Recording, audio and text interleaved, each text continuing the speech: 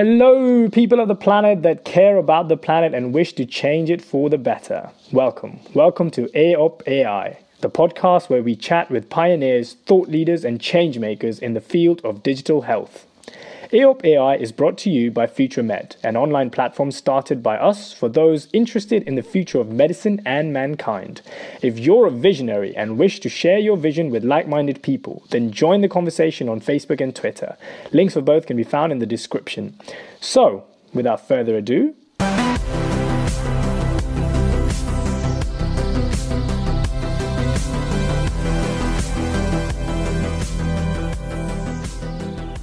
Hi everyone, and welcome to another conversation.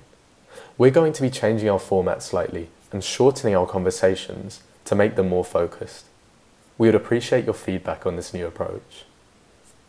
This week, it's a pleasure to have joining us Lisa Pape. In this episode, she gave us some fascinating insights into the medical devices space. After this short conversation, we hope that you can go away with some motivation to put a great idea you've always had into action. We hope you enjoy. All right, so Lisa, could you briefly tell us a little about your background and what you're working on at the moment? Yeah, absolutely. So my background is quite mixed. I originally studied human biology at King's College in London. After that, I worked a bit in advertising at AOL and then in finance at JP Morgan. And then I went on to work at the Danish Embassy in London doing foreign direct investments. So basically creating jobs in Denmark in life sciences and clean technologies. Then I decided to go back to university to do a postgrad at Imperial College and the Royal College of Arts in innovation design engineering. And so that's when I started looking at mobility and using kind of design-led thinking to explore daily life issues for people with two conditions, namely Parkinson's and multiple sclerosis in that case. And so that led into these two products that we're now working on as a startup called Walk with Path. And the two products are a device for Parkinson's, which is wearable for alleviating freezing of gait, a symptom experienced by about half of the population that can often cause falls. And then a second product, which is an insole aimed at diabetes. And that insole aims to improve balance using haptic feedback or vibration therapy, especially for those who have neuropathy, which is the sensory loss on the soles of the feet that can often lead to unsteady walking. Great, thanks. And it really sounds like your current work is sort of a culmination of your previous experience.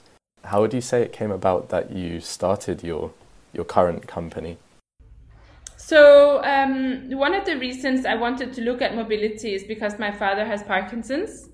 And so I've seen firsthand, some of the difficulties of living with this condition, including all the side effects that can be associated with the drug treatment. And so I wanted to try and see how I could use other methods to have a positive impact on people with those types of symptoms. So that was the starting point, trying to have only positive impact with no negative side effects. Would you say that you're achieving that currently? Well, obviously we have Pathfinder on the market, which is the device for people with Parkinson's disease. It's a medical device, so we have got clinical evidence backing it up, showing a 50% reduction in the freezing symptom. And of course, we stay in close touch with many of our users. So I would generally say that the feedback has been very positive. In a recent survey, we found that 100% of our users feel that their self-esteem has gotten better. They also feel more able to try new things and more happy in life. We've also had a couple of individual testimonials, for instance, from people saying they're able to continue going to work and thought they would have to retire early, and others from family members of people with Parkinson's saying, my father is so much happier than he was before because he's able to just be a bit more independent. So those are very rewarding to hear. That's a big part of why we do what we do. Just briefly, you've touched on the importance of getting feedback from your consumer base and your target audience. How important would you say feedback is in in the design process? I think it's absolutely essential. You need to be working closely with the end users to develop your solution. I think the starting point for me has been to try and understand the real problem. What is the scope of it, and how does this freezing impact people? What does it make them think? What can happen? Are they worried about the future? A lot of things like that. And then after you've tried to really hone in on the problem, then it's about testing the solution and making sure that it really works for the user and it meets that need. And that includes not just the clinical aspect, but also general usability. Is the person willing to wear it? Is the person able to charge it? A lot of the kind of softer aspects, they also have to be met. Lisa, I've got a few questions for you. So from general observation, I've seen that many people across their life come up with a brilliant idea. They see a problem, they come up with an idea for a solution, but there's only a handful who go that extra step and actually turn that idea into a reality. So looking at that kind of process, I wanted to ask, what has been a profound or surprising realization that you've had in the process of starting your own company? I think there's been a lot, to be honest. It's not an easy process to start a business. It takes a lot of hard work and a lot of, there's a lot of bad moments as well, right? When you feel like this is too much, I can't deal with this. One of the constant challenges for us has been funding. So you need to always get funded, especially if you want to not just be working on this alone anymore. When I started, it was just me, and it can be a very lonely process to be working on this thing by yourself. You don't necessarily have people to discuss with about what you should do and so on. You're trying to constantly create your own journey. And that does feel a bit lonely. So I really enjoyed the moment when I was able to bring people into the team with me that were working with me on this journey and on making this thing happen. There's lots of challenges in that too. You need to find the right people. They need to be motivated equally to you. You need to be able to bounce ideas off each other. And you work very closely together, right? So you're working day and night on this thing. So you need to feel some personal connection as well. So there is that, there is funding. And then of course, when you get later down the line, when you actually have a product on the market, then there is the ability to actually create the awareness for it, making sure the uptake is there. And I think that's a constant challenge because you're an unknown entity. You're not coming as a big company that everybody would know about. So you need to build the trust, and you need to do a lot in this area. So we try to work a lot with key opinion leaders who can help us also to create that trust through who they are, and by providing feedback as well. So, Lisa, for someone who might be at that stage of they've identified a problem, they've even thought of a product, and they're thinking of taking that next step, going into, oh, I should make this into a reality. From all these experiences that you've had, the troubles finding funding and all the hurdles and how you've overcome them, what advice would you give to that young person trying to take that step? Yeah, I mean, I think there's a lot to be said here, but one of the key things is you have to be very passionate about what you do. You have to really believe in that solution that you're taking forward, because others might not, and you need to constantly be able to stay positive and still believe in it, and ideally be able to convince others, right, that this makes sense. I think from my point of view, quite early on, I also joined a couple of acceleration programs, which can be nice because you meet other entrepreneurs, other people who are fighting that same journey as you are, and you can bounce ideas off each other. Next week, I'm actually mentoring some teams in a boot camp in Portugal. For an initiative called Patient Innovation. So those are patient entrepreneurs or caregivers of family members who have created products. And that's going to be all about how to go to the next step. So that will be quite exciting. Wow, that does sound quite exciting. And you mentioned accelerating programs. Could you elaborate on that a little bit? Yeah, so acceleration programs tend to be perhaps facilitated by a university. In my case, when I finished at Imperial College and the Royal College of Art, the Royal College of Art had what they called an incubator. And that's a place where other aspiring entrepreneurs meet, and then the actual facilitation in the place, they bring in lots of people who can help you on lots of initial things, which could be legal knowledge. How do I set up a company? Could be advice on patents. Maybe you need to consider that for your product. Could be advice on how to build a team, how to look for funding, all those kinds of basic things that everyone needs to know about. But if somebody Googles incubators or accelerators, they will find lots and lots of possible solutions that they could apply to with their idea. Mm-hmm.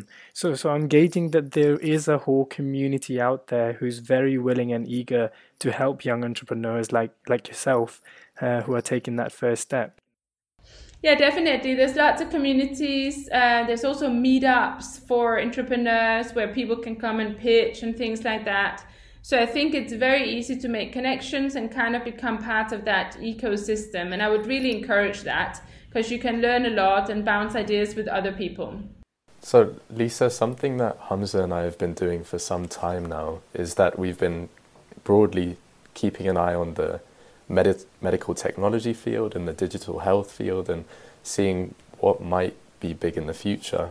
We're certainly seeing that wearable devices is a space that could profoundly disrupt how clinical medicine is practiced now and into the future.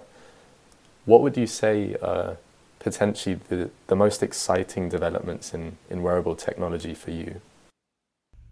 Yeah, I think you're right. Wearable technology can have a huge role to play in how medicine is administered. I think, COVID has perhaps played a big part in this, a kind of acceleration and adoption of wearable tech and monitoring devices. It's definitely proven that there's a huge need to be able to do things remotely that maybe wasn't as widely accepted before.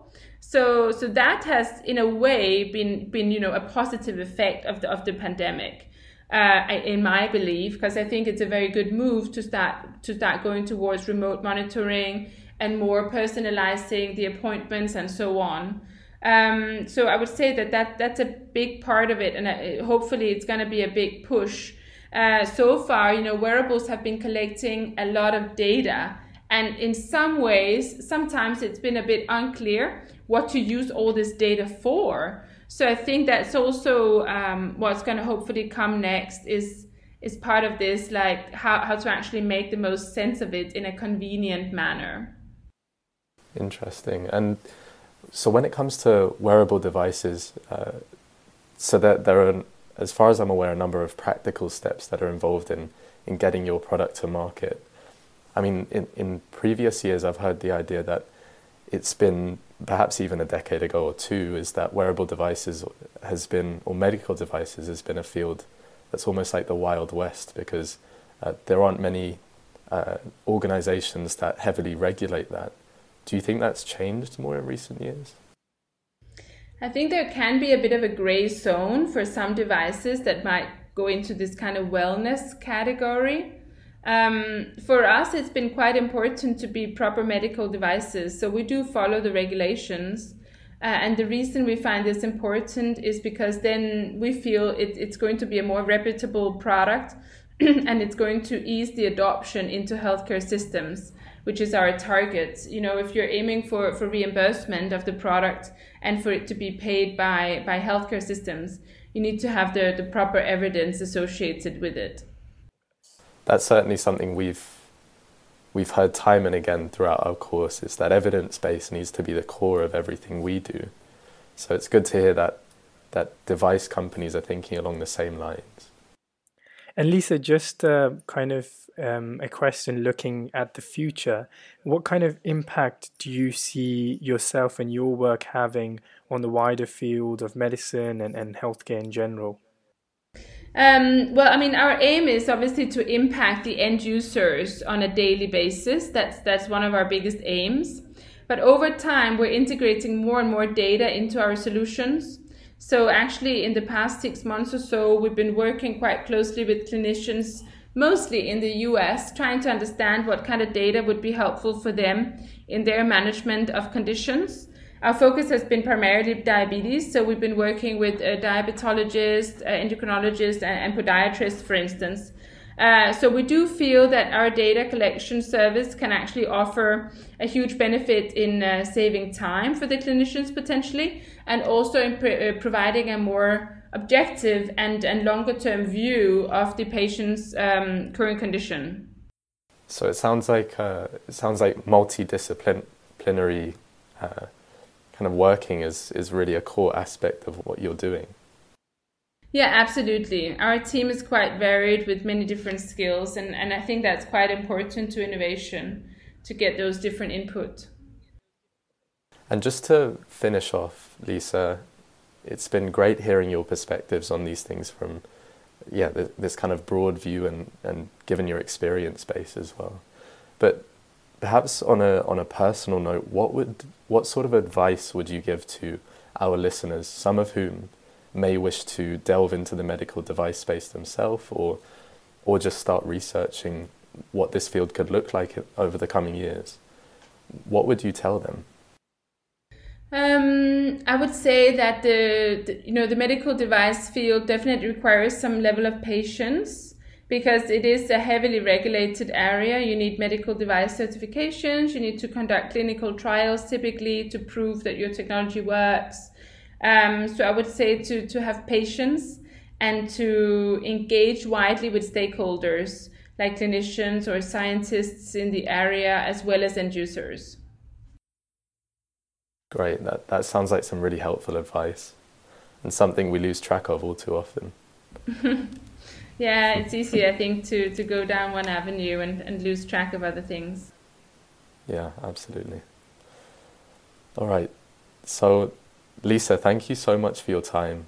It's been great hearing, like I said, your broad kind of overarching perspective on how these things work and also your experience of medical devices. So I think people will find that valuable. Thank you, Lisa. Yeah, thank you as well for having me.